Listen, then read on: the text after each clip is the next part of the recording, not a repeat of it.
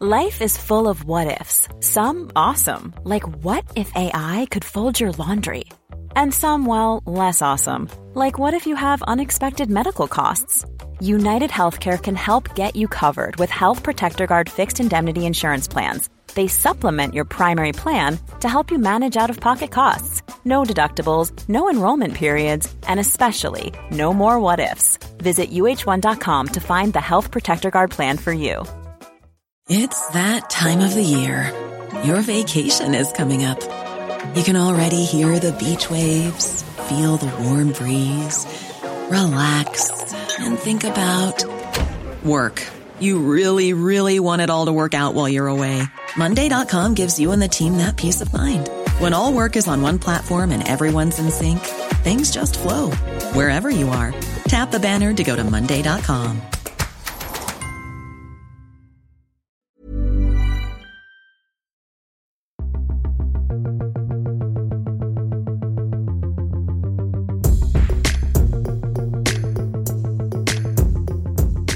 Happy Monday, all. It's the 30th of January. I'm Pete Donaldson, and this is the Luke and Pete Show.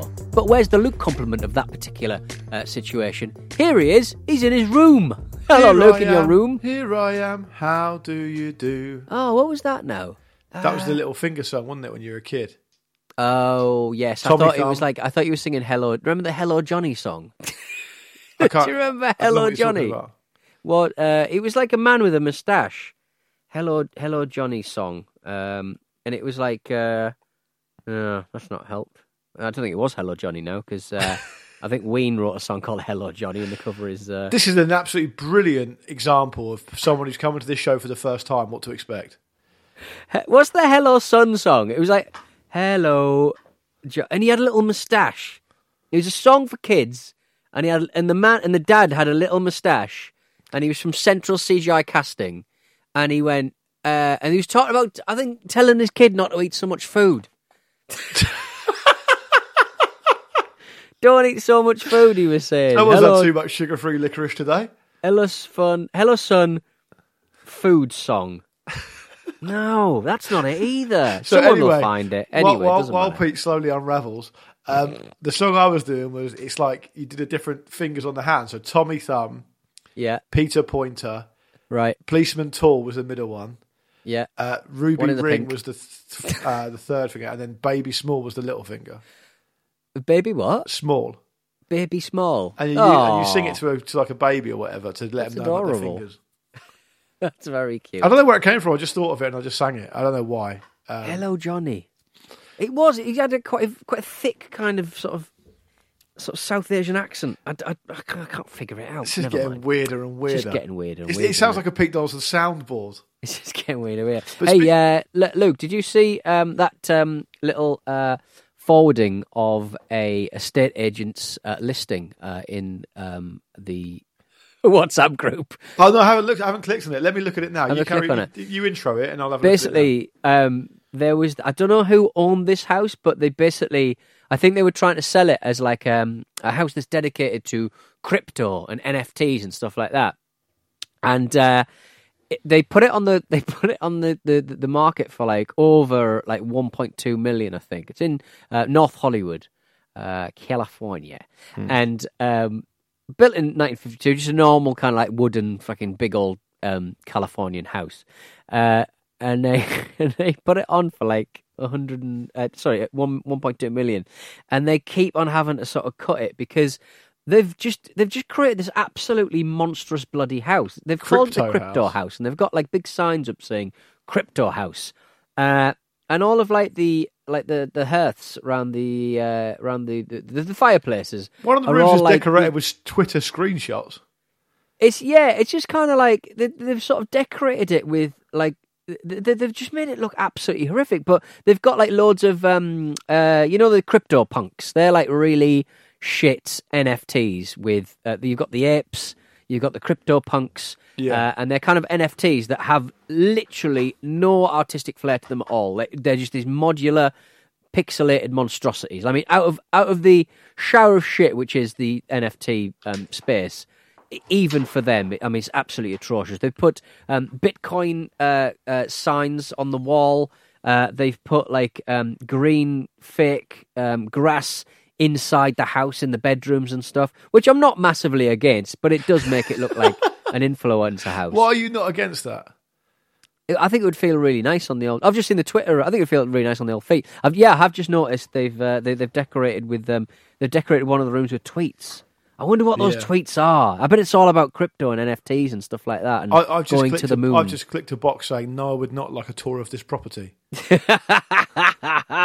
It's just astonishing. But I just think because you're obviously someone who's dropped a bit of coin on a recent refurbishment. Do you think you've missed out on doing something like this?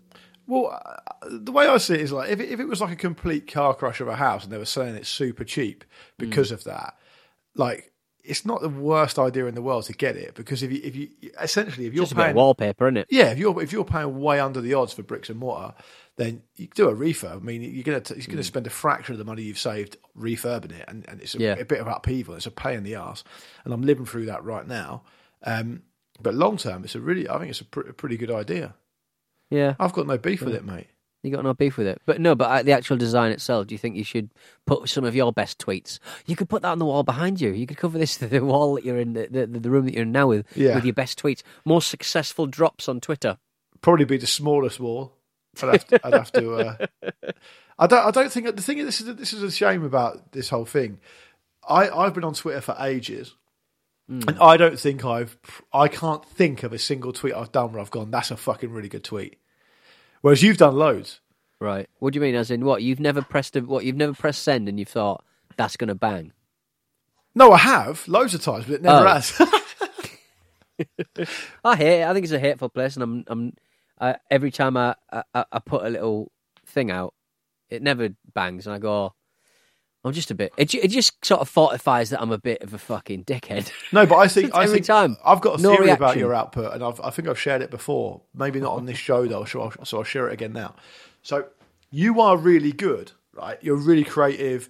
Your stuff's really good, and I personally really like it, which I guess is probably part of the reason it's brought us together. But the problem is, and it pissed me off when I realised this because obviously it's affected my bottom line to quite a great extent. You're not mainstream. Right. So your shit never goes over. It never crosses over. You're almost like, I don't know, you're like talking heads. Like you do enough to be able to get by and you'll make some money and you'll sell some records and you'll do some crossover bits here and there, but you're never going to be accepted by the mainstream. I think that it upsets me every time I post something on social media and it's kind of like, I've not explained that. Every time I click send and nobody talks, nobody likes it, I always go, you've not explained that. You've gone to that thinking that people have a lot of knowledge that they don't have, and you've not explained yourself. It's arrogance, if anything. It's arrogance. This bit you probably think the same way as me. You don't need this piece of information. I think that that's not just Twitter though. Yeah, that's just my life. Generally. But at least here I can ask. I mean, me tweeting what was that song about? Hello Johnny, stop eating all the food. I would get a response, but it's not social media, is it? You're not adding anything to the conversation. The response you'll get will just be from hot and horny singles in your area. You do whenever you're involved or CC'd in on a tweet that's from like a popular account, like Abroad in Japan or Football Ramble or whatever. Like about a month later, you will get just weird sex bots kind of retweeting or replying or something, and I think it's got much worse since Musk's. Yeah, probably. There's probably something to be said for that. They've turned all the third-party API access off, haven't they? But yeah, you just sort of think these women that they've used the photographs for, they're out there.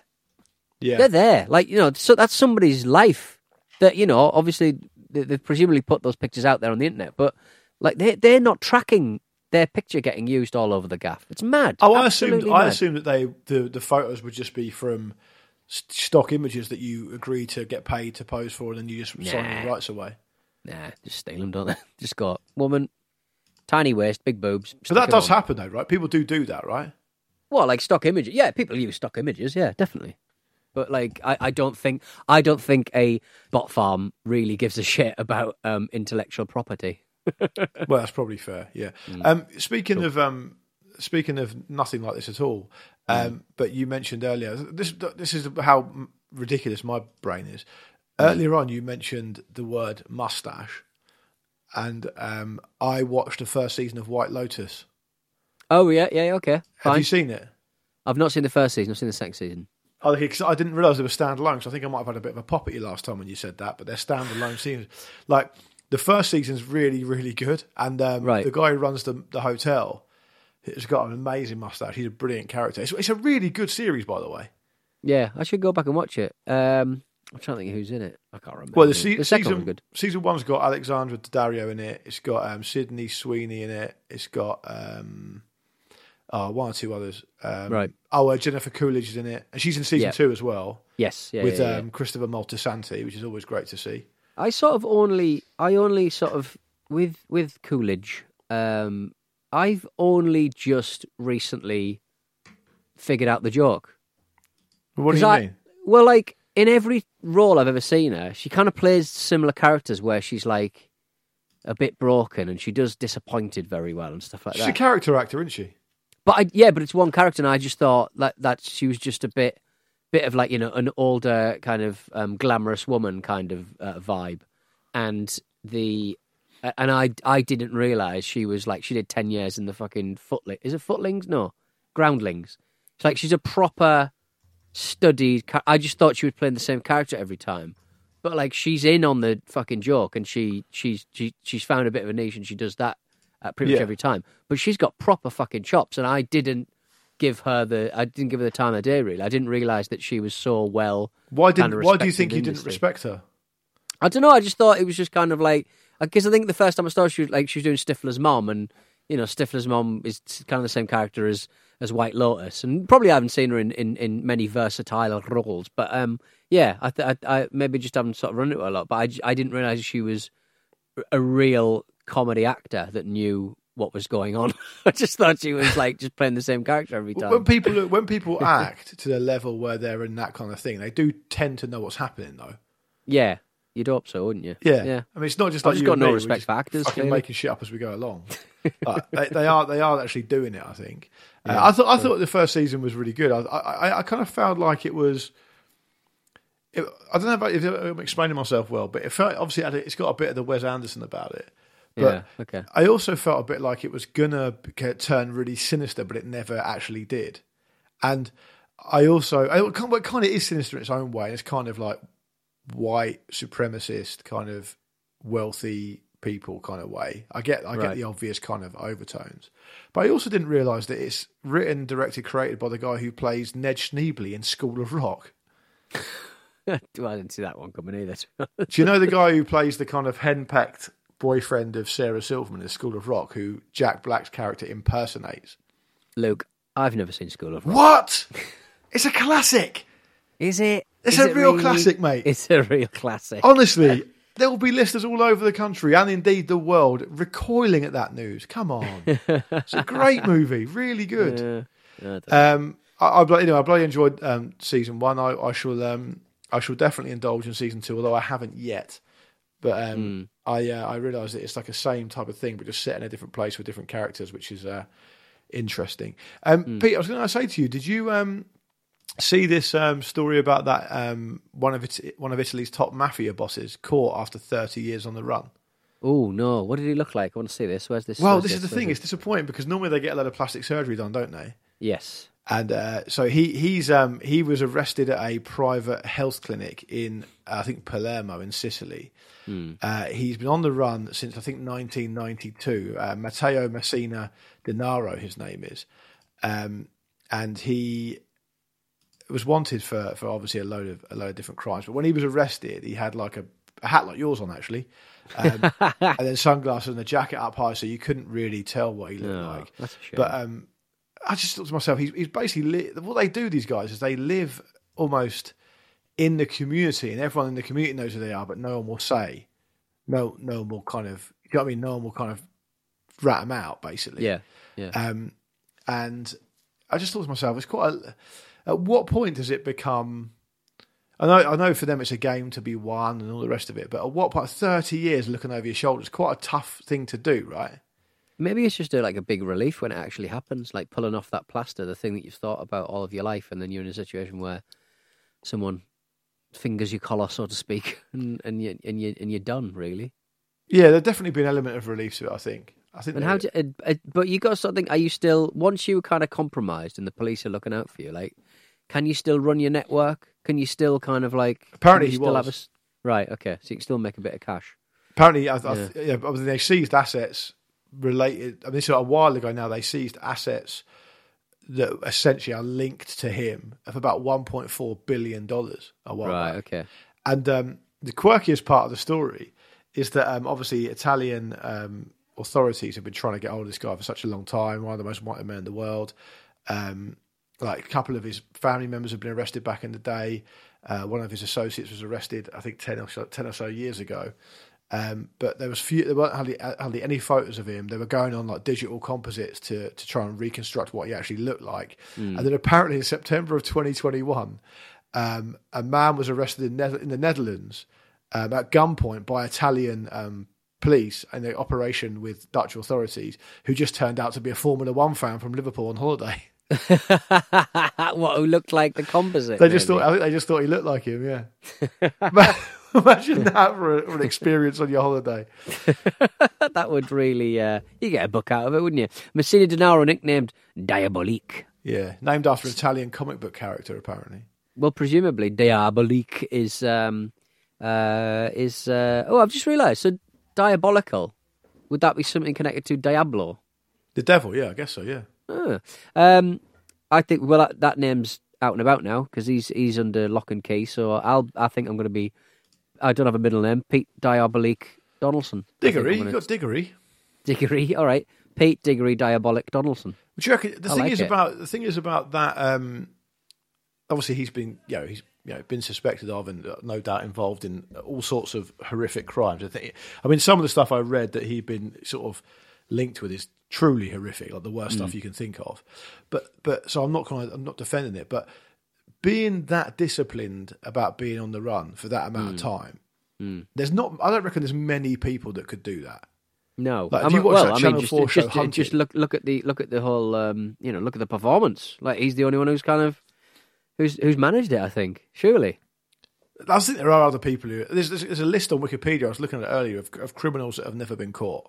And there are some that have been around, but then I suppose maybe they could have died and no one talked about it or whatever. But like my point being that to be genuinely in hiding, of course you need a network of people loyal to you, which you obviously would have had. Yeah. But I mean, you have to essentially think about every single move all the time. And on the flip side of that, the guy who wrote Gomorrah, the book, Roberto Saviano, he basically lives a life now, I think even now, years on, where he has to move every 3 nights or something. He's got a full security detail around the clock. He can't go to certain events because he thinks the Camorra are still trying to kill him. Like the levels to this are crazy. And I think if you're on the run for that amount of time, you've got to be flawless, basically. You've got to be so disciplined. I just don't think you or I could anywhere near do that.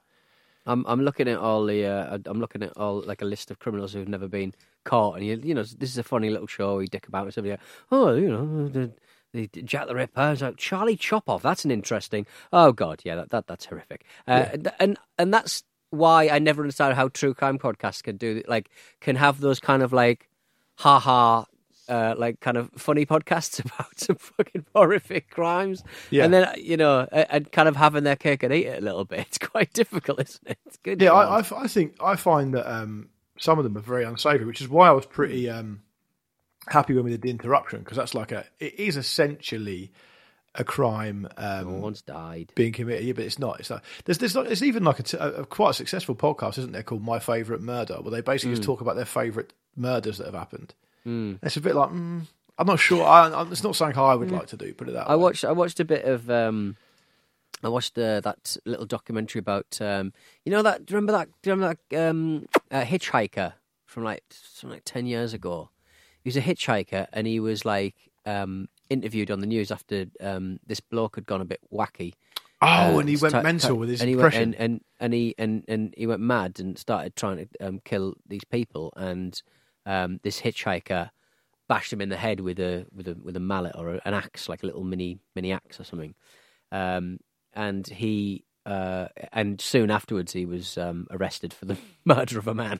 But he was this really charismatic kind of homeless kid who was just like. I do remember that. He was like a surfer dude type guy. He's like a surfer dude. He he used to ride the rails and stuff and do just hang out and go surfing and drink and stuff. And he was like the darling of America for about a couple of weeks, and then he was arrested for the murder of some bloke. It was like, wow, that was a really quick turnaround. Is he called?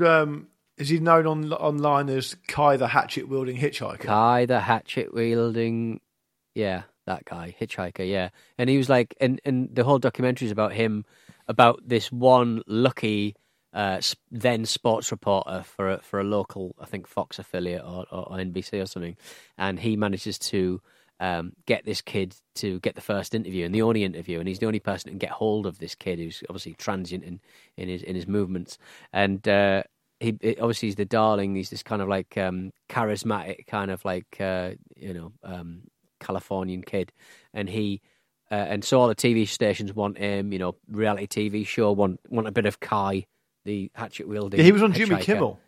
Yeah, and so part of the story is them just getting him in to do Jimmy Kimmel, and it was just sounds like it's an absolute like maniac, absolutely, clearly got massive issues, but because he's got quite a sunny disposition and it's quite good for a little TV interview, he everyone was just looking for him to make a load of money and be the next big thing, but he didn't fancy that, and it turns out he'd killed a bloke.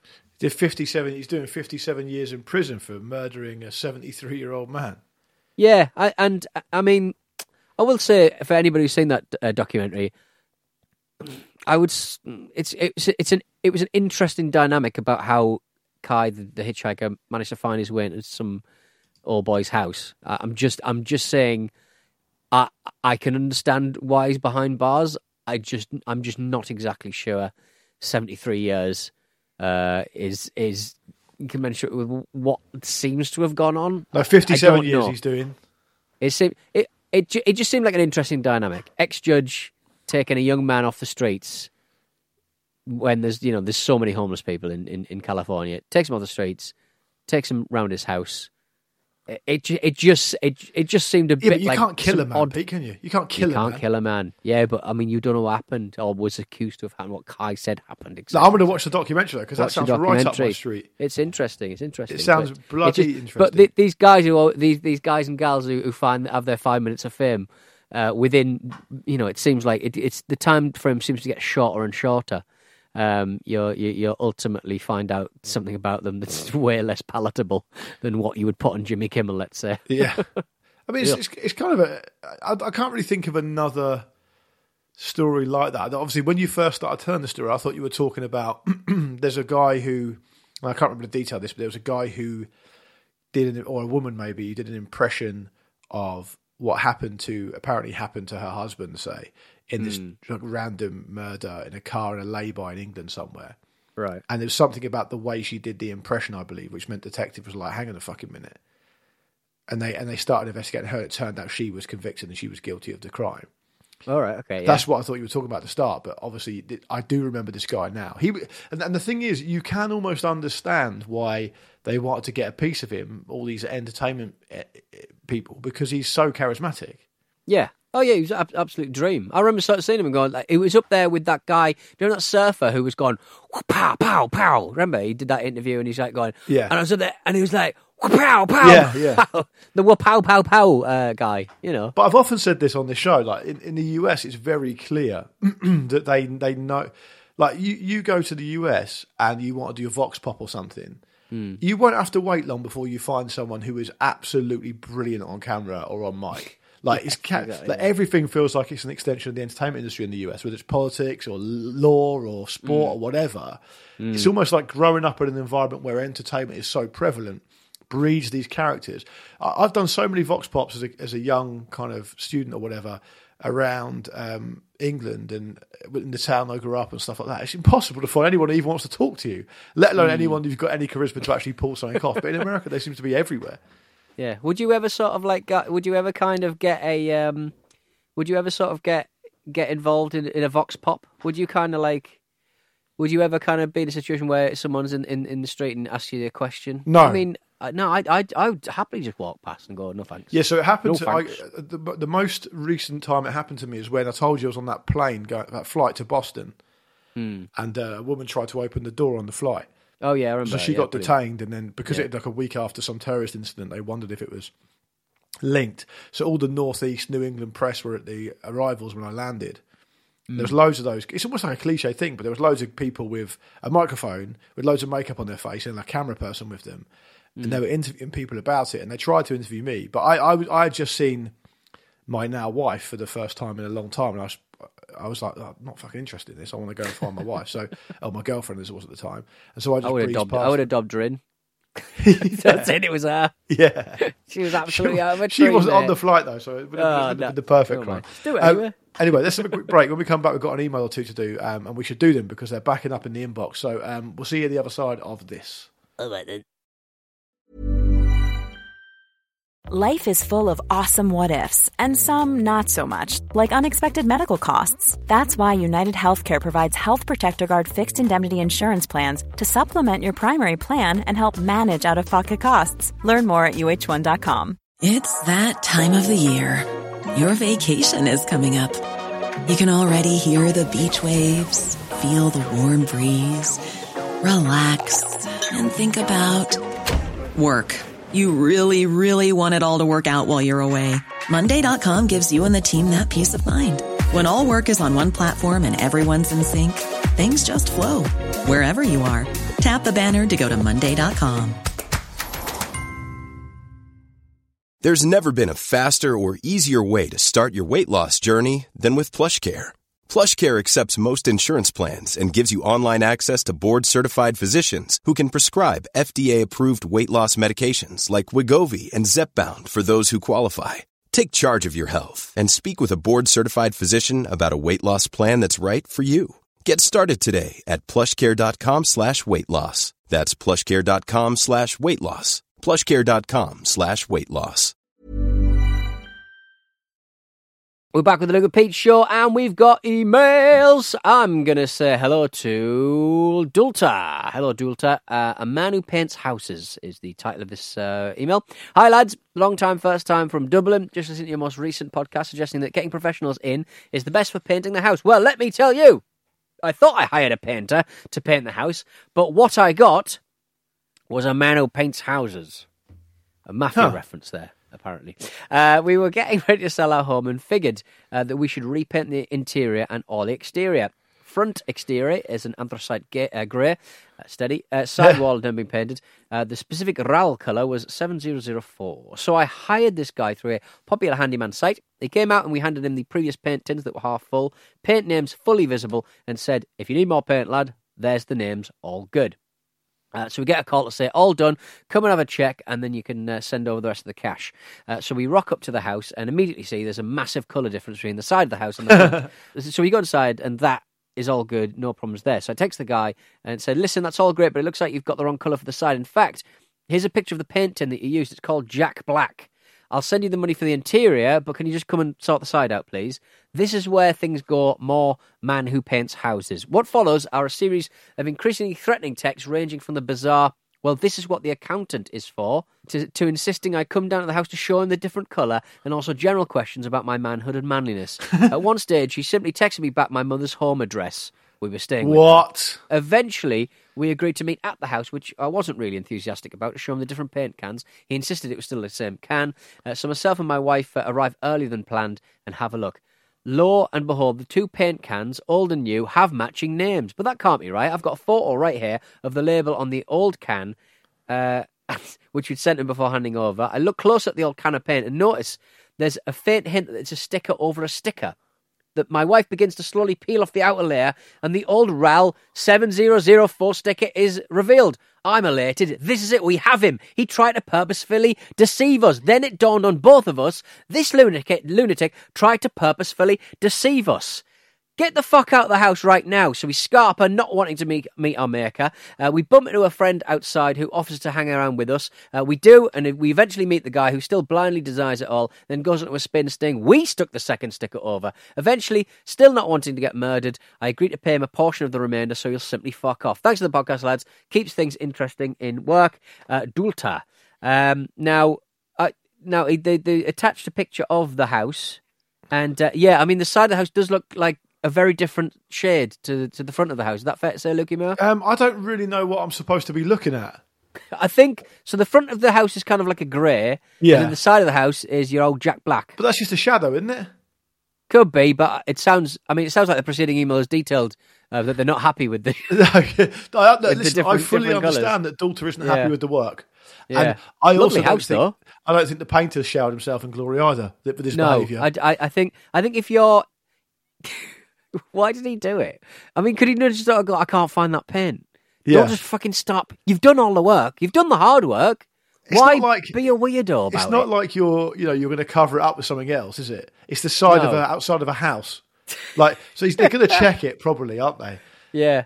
But I will say that you've got a lovely front of your house. You've got these big kind of like, what do you call those, kind of like big stable doors, or a big kind of like, can you park your car in there? I can't really tell, to be honest, but it's a great bit of work. It's lovely. It's a nice colour. I actually think it's a very nice colour for the outside of a house. I'm talking about the front of it. I'm not trying to wind up Dalter, who I understand is not very happy with the side of the house. It's got a lovely sort of light pink door. I think it looks nice. But listen, ultimately, if you're not happy with the work and he's not followed the instructions, then I understand the desire to not want to be murdered. So whatever the negotiation was, I'm sure they're perfectly content with. But you have got to really check the person's references before they do it. Like the guy who's doing my the decorated my house inside, he's also decorated a friend of mine's house, and it looks amazing. So that's the reference I went for. Yeah. Indeed. But listen, you live and learn, Dalter. I'm sure you won't make a mistake again. There's lots of dads listening to this show right now who are going, just paint it yourself. Just do it yourself. And if it goes wrong, you've got no issues. You've saved yourself a bit of money. You've got no one to blame but yourself. Would you paint the outside of a house, Peter? I find painting very, very boring. But as long as I had the right tools, like a little frame or something, like the right ladder. As long as you got the right ladder, I think you're pretty sorted. And one of those really long rollers. But I don't know how high the ladder would have to go for me to mask out the awnings and the. It's also the public nature of the work. If you're doing that and it's say a few days' work, you're out there every day. Every single neighbour's going to see you and going to know that you did it. Yeah, exactly. If it's an absolute shit job, I did some plastering last week, and hard on anything. They are absolutely the proper good plasterers are artisans, aren't they? Yeah, they. Have really you seen are. them? They work so fast and so brilliantly. It looks so good at the end. Yeah, it's great stuff. Great stuff. Yeah, my advice would be to hire one to get it looking like a proper wall. Yeah, I'm terrible at that kind of stuff, so I feel your pain. All right, let's get out of there. We'll be back on Thursday with some more of this. We've got some more batteries to get through as well. We've got some excellent emails and some stories for you, so we'll look forward to that. Thank you very much for listening today, Peter. Anything to add from you? No, I want to go. Okay, Bye. Let's go. See you later. See ya.